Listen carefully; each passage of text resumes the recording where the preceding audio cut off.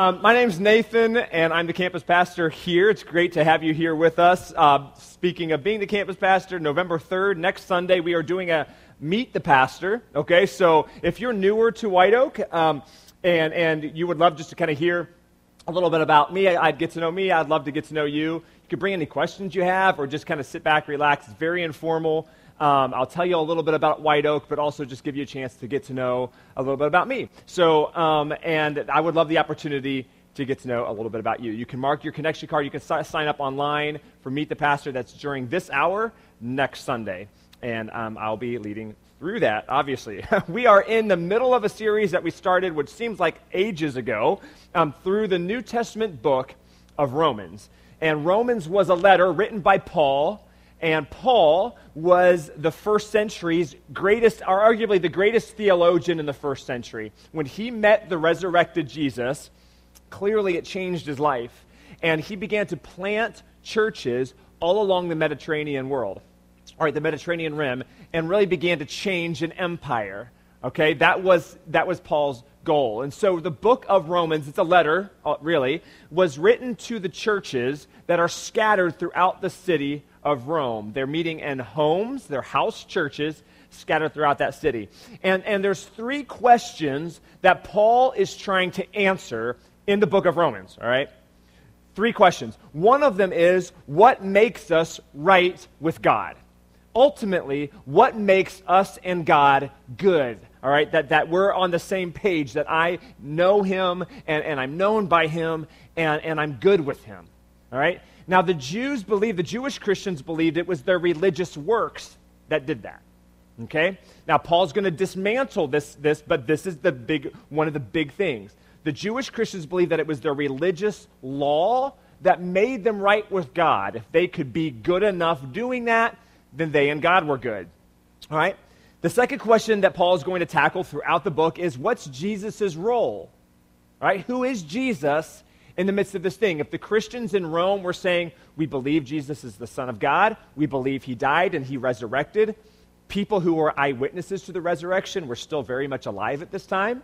So they knew that, all right? But so what's Jesus' role really? And Paul's going to answer this question throughout the book, is that Jesus makes us right with God. It's Jesus and Jesus alone that makes us right, forgiven, and set free with God. All right? So the third question Paul is going to address then throughout the book is, what makes us right with God really? All right? It's the same as the first question because it's really hard for us to grasp this. And so Paul is going to keep going back and say, well, actually, it's something that the non-Jewish Christians, they're known as Gentiles, they're just non-Jewish Christians, that's something that they got right. What makes us right with God really is faith. Faith. Believing in Jesus. Now, that's the greater context of Romans. So what about Romans chapter 10? That's where we land today, is Romans chapter 10. And the reason that 10 is so critical to the greater story of Romans, and really why Romans chapter 10 is critical to the greater story of my life and yours, because no matter what you believe about God or Jesus this morning, we are all on some sort of spiritual journey. And no matter where you are on that, what your story, where in your story you are, Romans 10 is critical for your walk too, because it's going to address three things. Romans chapter 10. All right? Paul's going to say, he's going to make the argument that we can desire the right things in our faith. We can desire all the right things. Ultimately, we want to know that we're good with God. We want God's peace. We want any good thing that God has to give us. We want it. Right? And we want to know that we have this relationship with God. Whatever that means, all right? And there's a lot, but ultimately that's what we want. Right? We want to know that we're good with God. And Paul's going to make the argument, we can desire the right thing, but go about it with the wrong approach. And if we go about it with the wrong approach, we're going to end up somewhere far from where we want it to be. We're going to end up, if we take the wrong approach, we're going to end up far from our Heavenly Father and far from the full and abundant life that He promises us. That's why Romans 10 is critical to our story. So on the front of your program today, our big idea is I am not disgraced. I am not disgraced. And you see that. In other words, I am not put to shame. All right? Maybe you want to write the word shame kind of maybe in parentheses there. I think that would kind of help the conversation today. That I am not disgraced. Romans chapter 10, verse 11. All right? This is what Paul says here. He says, anyone who trusts in him, being Jesus, will never be disgraced. Never. Trust is what gets you to a place where you do not have shame. You are not disgraced before your Heavenly Father. Simple trust is what does it. Now, we're going to work backwards from there a little bit. That was verse 11. What does Paul say beforehand? What's the context? All right, so we're going to learn something about ourselves, I think, and then we're going to come to this middle of Romans 10, and we're going to unlearn it, all right, so that we can move forward in confidence. That simple trust is what makes you and me right with God, all right? So go to chapter 10. If you have a Bible app, pull that up. If you don't know a good one, stop by the hub on your way out, and we'll show you one that many of us use and love. We also have paper Bibles. They are still making those today. And you can take one, and they're free. So take it, and the app is free as well. All right, Romans 10, verse 1. This is how he starts. Dear brothers and sisters, Paul says, the longing of my heart and my prayer to God is for the people of Israel to be saved. I know what enthusiasm they have for God, but it is misdirected zeal. All right, so context is important. So the Jewish people had a real zeal for God. They had this real passion for God, for his laws, for their obedience to the laws. Now, that's a good thing. Right? Now, you would think that's a good thing. If somebody were to tell you, man, you've got like a lot of passion in this thing, or she's really passionate about this, you'd say, yeah, I am. That's a good thing. You would think that's a good thing. For centuries, the Jewish people had this desire to follow God through their tradition and their rules and their ceremony. And that is how they knew that they were in good standing with their Heavenly Father. All right? They had such a drive to pursue rightness with God. I mean, that was their pursuit, which again, you're like, that's pretty noble. All right, that's pretty good. But Paul says there's a problem. Their very desire to make sure that they're right with God is the stumbling block in their way to actually being right with God. And that's weird to hear. Paul calls their issue misdirected zeal. Misdirected zeal. So here's how we define that. That's passion. Man, I don't know what you're passionate about, what drives you. That's conviction about something. And so it's zeal, it's passion, it's drive and conviction aimed in the wrong direction. Misdirected zeal. Now, maybe you've heard of Jeff Lanham. That name probably doesn't mean anything to you, but you've picked up on this story recently. He's a Bengals fan who has vowed to camp out on the roof of his restaurant. This is the Hog Rock Cafe in Milan, Indiana. He's vowed to camp out on the roof of his restaurant until the Bengals win a game. All right? I don't know if you've seen this. The poor guy, okay? He's camped out there. He says he's going to stay there. He's going to live in a tent. Okay, so he's living in a tent, all right? He's got a TV up there. He's got a charger. He's got an air mattress, a charger for his phone, I should say. This is what the article said. He has a phone charger.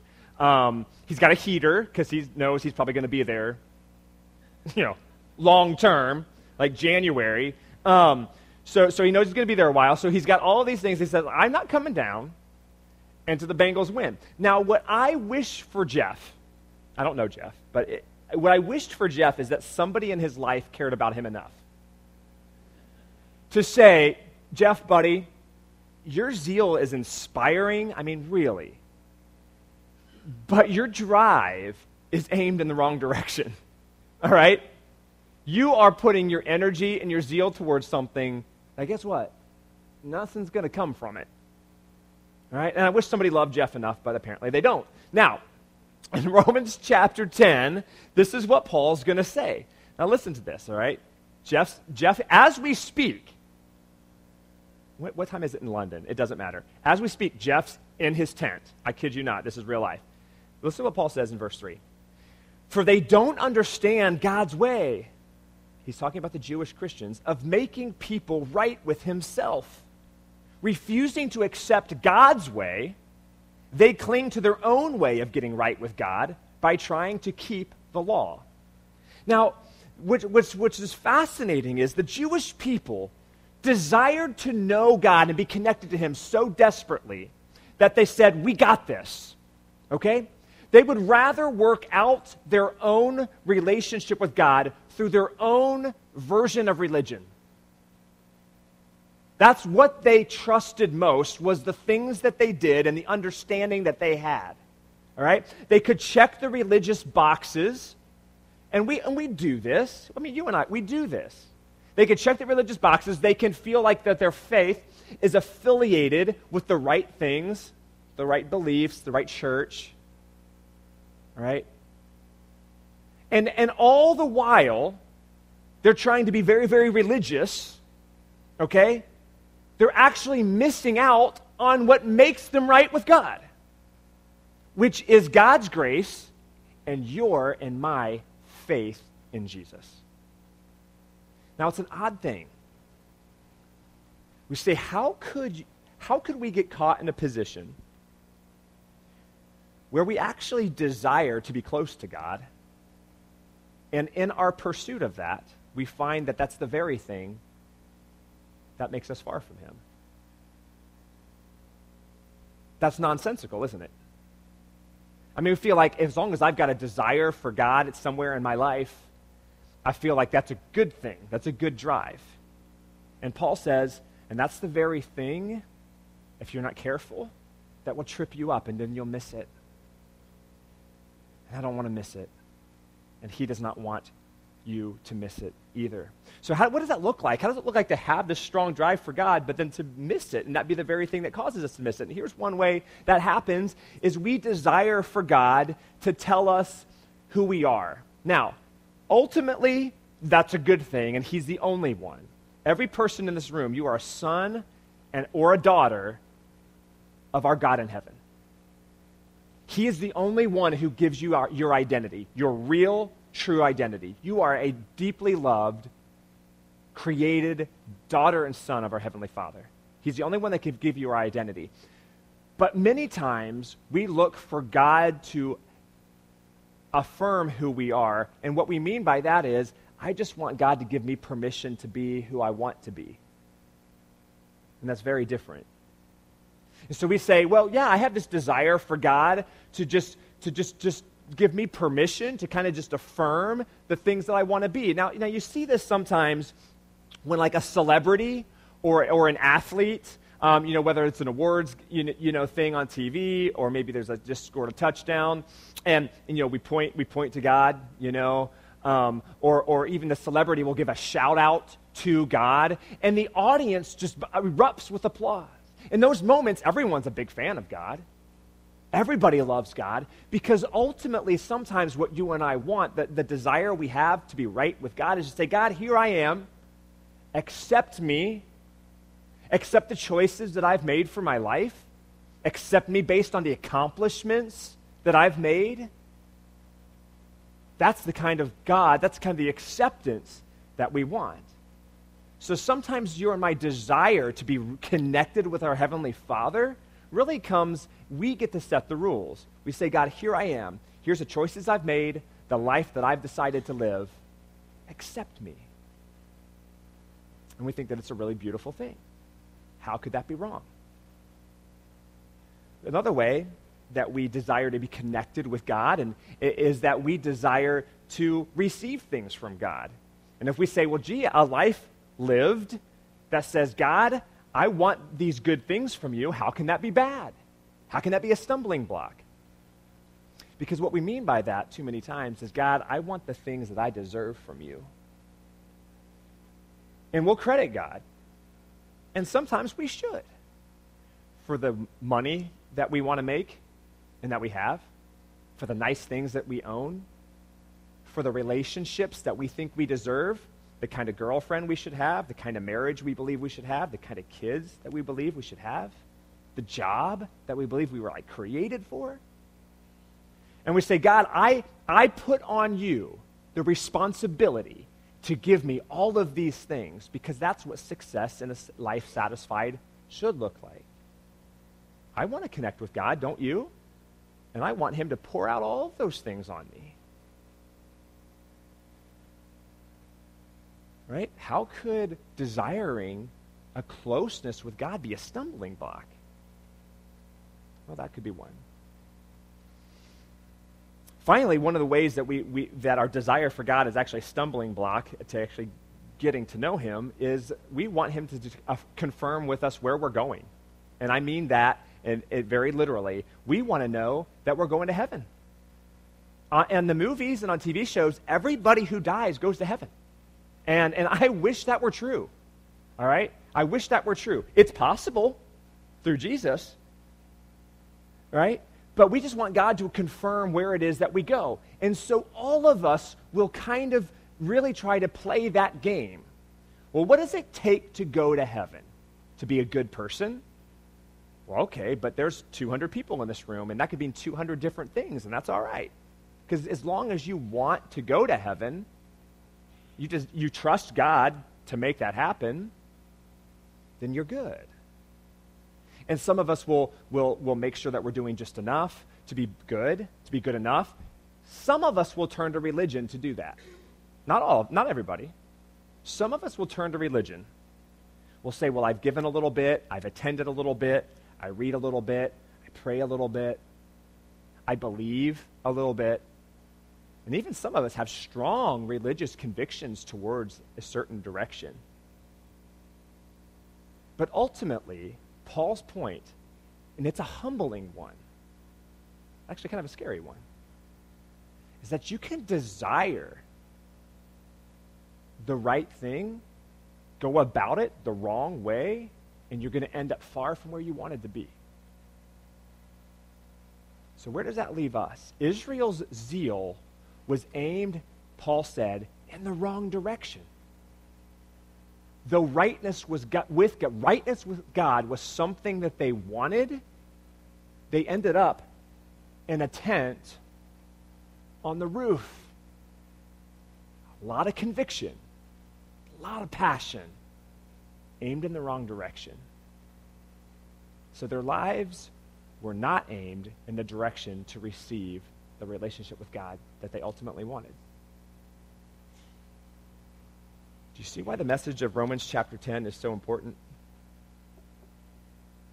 So before we land on the point that we are not disgraced, that as long as you have your faith in Jesus, you're not disgraced, we have to then define what does disgrace mean, and I think this is how Paul clearly defines it in Romans chapter 10. Disgrace is zeal aimed in the wrong direction. If your conviction and your passion, even if it's rooted in wanting to please God or be close to God, if it's aimed at the wrong thing, disgrace and shame. I wonder how many of us have been in that boat. I wonder how many of us, maybe you've been in seasons of your life, or maybe you're in it now, I don't know, where you're starting to even recognize, even through Paul's words, that you've had a lot of conviction, but it's been aimed at the wrong thing. I don't know. So the unasked question that Paul then starts to answer is, so how do I get off the roof? Right? If the Jewish Christians are like, are you mean to say that for centuries and our ancestors have been living this tent faith? This zeal and this conviction, this fanaticism that's been aimed in a wrong direction, that's actually moving our hearts away from the Father? Paul says yes. So the question that they didn't ask, that they do ask, that Paul will ultimately answer is, so how do I get off the roof? How do we aim our lives in the right direction? Jesus, and you'll see here in a minute, it's one name, it's one person, and one person only. How do I aim my life in the right direction that I can enjoy this right relationship with God that I really want? and this full life of receiving these very good things from my heavenly dad? How do I get that? And the first thing is that we have to admit our shame. We have to admit we have shame. We actually start in a place of disgrace. Now, some of us don't have a problem doing that. There's people in this room, you actually live in a world of shame. You can call it shame, or you can call it guilt, actually. Guilt and shame. And you live in that place. You look at your past and you look at your present, and it actually just eats you up. Now, that can be guilt that you've offended a holy God, or it could just be guilt that you just did something against someone else. But it's still shame. Now, the problem is many of us don't really feel that shame. In fact, I think as our culture, as the pendulum still continues to swing away from a culture in Western America that is grounded in biblical faith, that the people who will walk through the door of a church feeling ashamed or unworthy, or I think we'll actually begin to see that dissipate. Because the truth is, many of us live a life of ambivalence towards shame. We're actually so far connected from our Heavenly Father that we don't look at our lives through a lens of shame or guilt that we've offended a holy God. And we have this indifference or this apathy towards it. And now, we'll all say, well, no one's perfect. I'm not perfect. But really, we don't mean that to admit shame. We just mean that to give ourselves permission to do whatever we want anyway. And I wonder if you can recall the last time, some of you can, a lot of us can't. If you can recall the last time that your just shame, your guilt, your sin of offending a holy and awesome God, where you just grieved that. Where you grieved in your spirit the shame that has offended a holy God. Kind of losing that, aren't we? Do you feel that a little bit? That we're losing that sense? And this is where Paul acknowledges something that's really, really awkward in these house churches when this letter is being read. There's the Jewish Christians here, and there's the Gentile Christians scattered over here, and they're all together in this house. And Paul is saying, listen, Jewish Christians, this is something that the Gentiles have actually gotten right. They know they're disgraced. They admit it. They know that they've got nothing to bring to the table when it comes to being right with God. They're lost. They have their ego's been destroyed. Like their religious practices have added up to nothing. And they know it. This is something they've gotten right. They simply have put their faith in Jesus. And that's where he goes into Romans 10, verse 9. Look at verse 9. He says, listen, all of you. Here's what he says. If you openly declare that Jesus is Lord and believe in your heart that God raised him from the dead, you will be saved. For it is by believing in your heart that you are made right with God, and it is by openly declaring your faith that you are saved. As the scriptures tell us, anyone who trusts in him will never be disgraced. Jew and Gentile are the same in this respect. They have the same Lord who gives generously to all who call on him. So you have to learn your position of disgrace before you quickly we have to unlearn that then. Because what we have in Jesus is a position of forgiveness and salvation. We are no longer disgraced. It is as simple as this. Paul couldn't be any more clear, and I want to make it clear too, because we complicate it so much. If you put your trust in Jesus, you are saved. If you believe and you call on the name of Jesus, you are right with God. Don't overcomplicate it. Because of the death and the resurrection of Jesus, you can enter into a relationship with God where you are right. You are good. And your heavenly Father wants to give you all of the good things that you need. He can't wait to do that simply because you believe. How do I get out of this tent faith, the strong convictions you and I might have, but it's aimed at the wrong person and the wrong things? Paul says you have to admit your shame and then realize that in Christ you are a new creation and openly declare your faith. Now, twice he talks about this faith declared, this openly declare. Now, sometimes and traditionally we have thought that just means publicly to declare, to just say it out loud. That's not untrue, but it's so much deeper than that.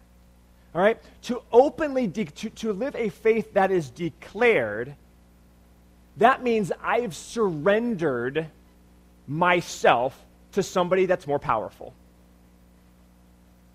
But many of us will choose to hold on to religion. Even after hearing this, you will choose to hold on to religion because following rules is easier than actually surrendering and declaring your faith. Having a dependence on your past, having a dependence on, I think I'm good enough, you'll prefer that because that's easier than declaring your faith surrendered to a heavenly Father. And we'll still do it. But a faith declared is driven by a new zeal. It's a new conviction, a new power. Not an intent, living on a roof with a lot of conviction that is aimed in a completely useless direction. But declared faith says that I've come under the control of a new power. There's something new that drives me. And here's what I love. I read this summer, and it still kind of blows my mind. A faith that is declared, openly declared, allows a reordering of your loves.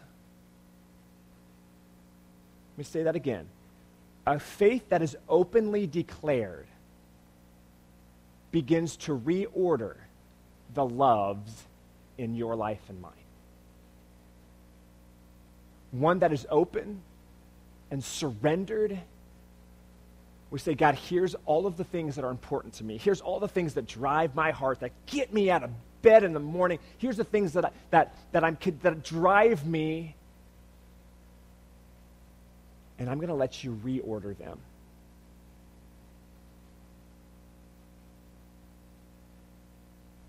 Faith openly declared. Tent faith does not admit shame. It says, no one's perfect, but I got this. That's what tent faith says. Tent faith does not openly declare faith. Tent faith can claim faith, but it keeps control. I'm the one in control. I call the shots. I'll measure how I'm doing.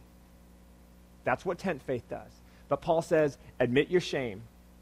Declare your faith and allow God to reorder your loves.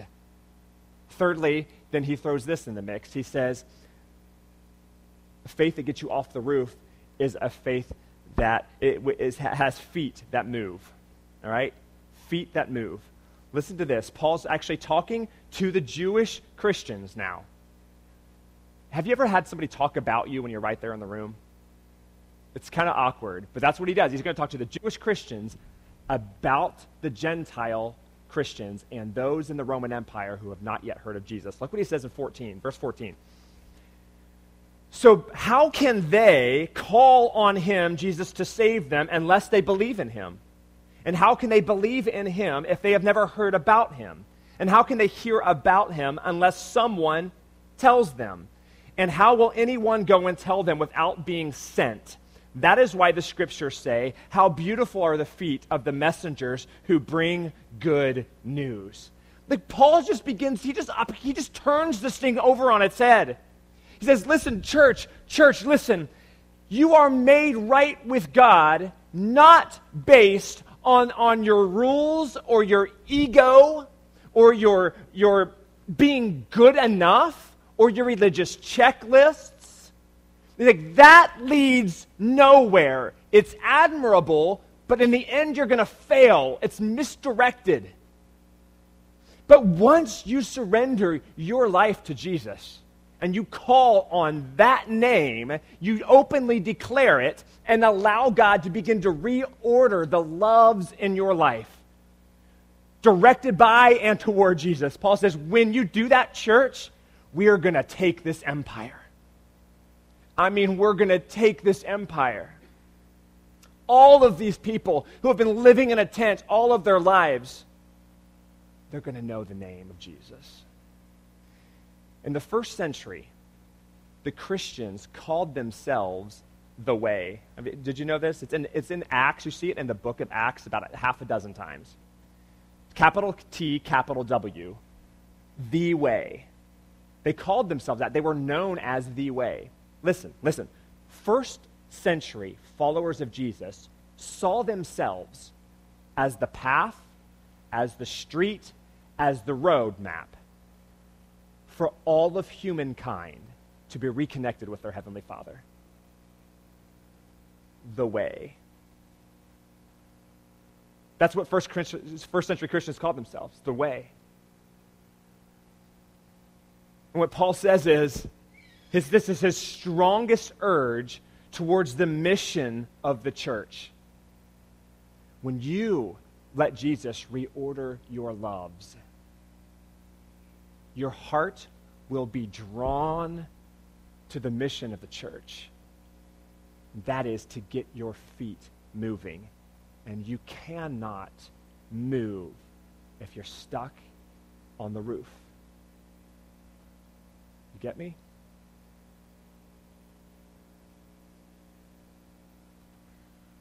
You got to be careful here. You know, several months ago, I was in a position where I was being taught something similar to this idea of just God's love for me, just his love for me, not tied to what I do for a living or what I've accomplished or how big the church is and all these things that pastors kind of get measured by, only just learning about how much God loved me and valued me as a son. And it's still turning my life upside down and messing with my mind and heart. And one of the things that I came to realize, and these guys were helping point it out to me, they're like, man, you're a pastor. Yeah, there were a couple of us in the room at the time. And they're like, so why can't you just kind of let this message of God's love for you sink into your heart for you? Not for your church, not for White Oak, not for anybody you know. And I came to realize that my struggle had been, I had kind of been measuring my success just based on how White Oak does. Naturally, that my connection with God was how many people were coming to know Jesus. And as long as my heart was drawn to this mission, beautiful feet, let's get moving, let's grow, let's teach people about Jesus, let's take our city, that's a good thing. It's a great thing. That's the mission of the church. But what my eyes were open to is that, like, my heart was so drawn to this mission of the church that I was missing this intimate connection I just have with my Father in heaven. That I relate to God, not based on how we perform as a church, but because I'm a son of a really good dad in heaven who loves me. That's the name I call on. That's the name that I openly declare. And I don't want you to miss it either. So we're going to go to a time of reflection, and here's what I just want to challenge you. Here's the thing.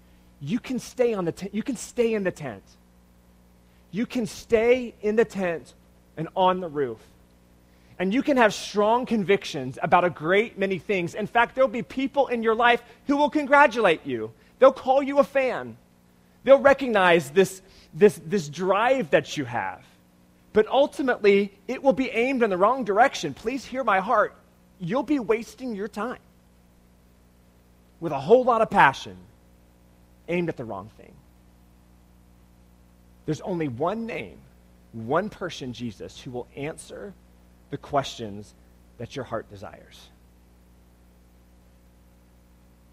How do I connect with God and know that I'm good? It's the name of Jesus. What is Jesus' role? He saved me, and he makes me right with God. How do I get right with God, really? It's the name of Jesus. Period. So here's the question that I want you to think on, I challenge you to think on this morning. What does it mean to love him, Jesus, most? I want you to think about it. Take a minute here quietly.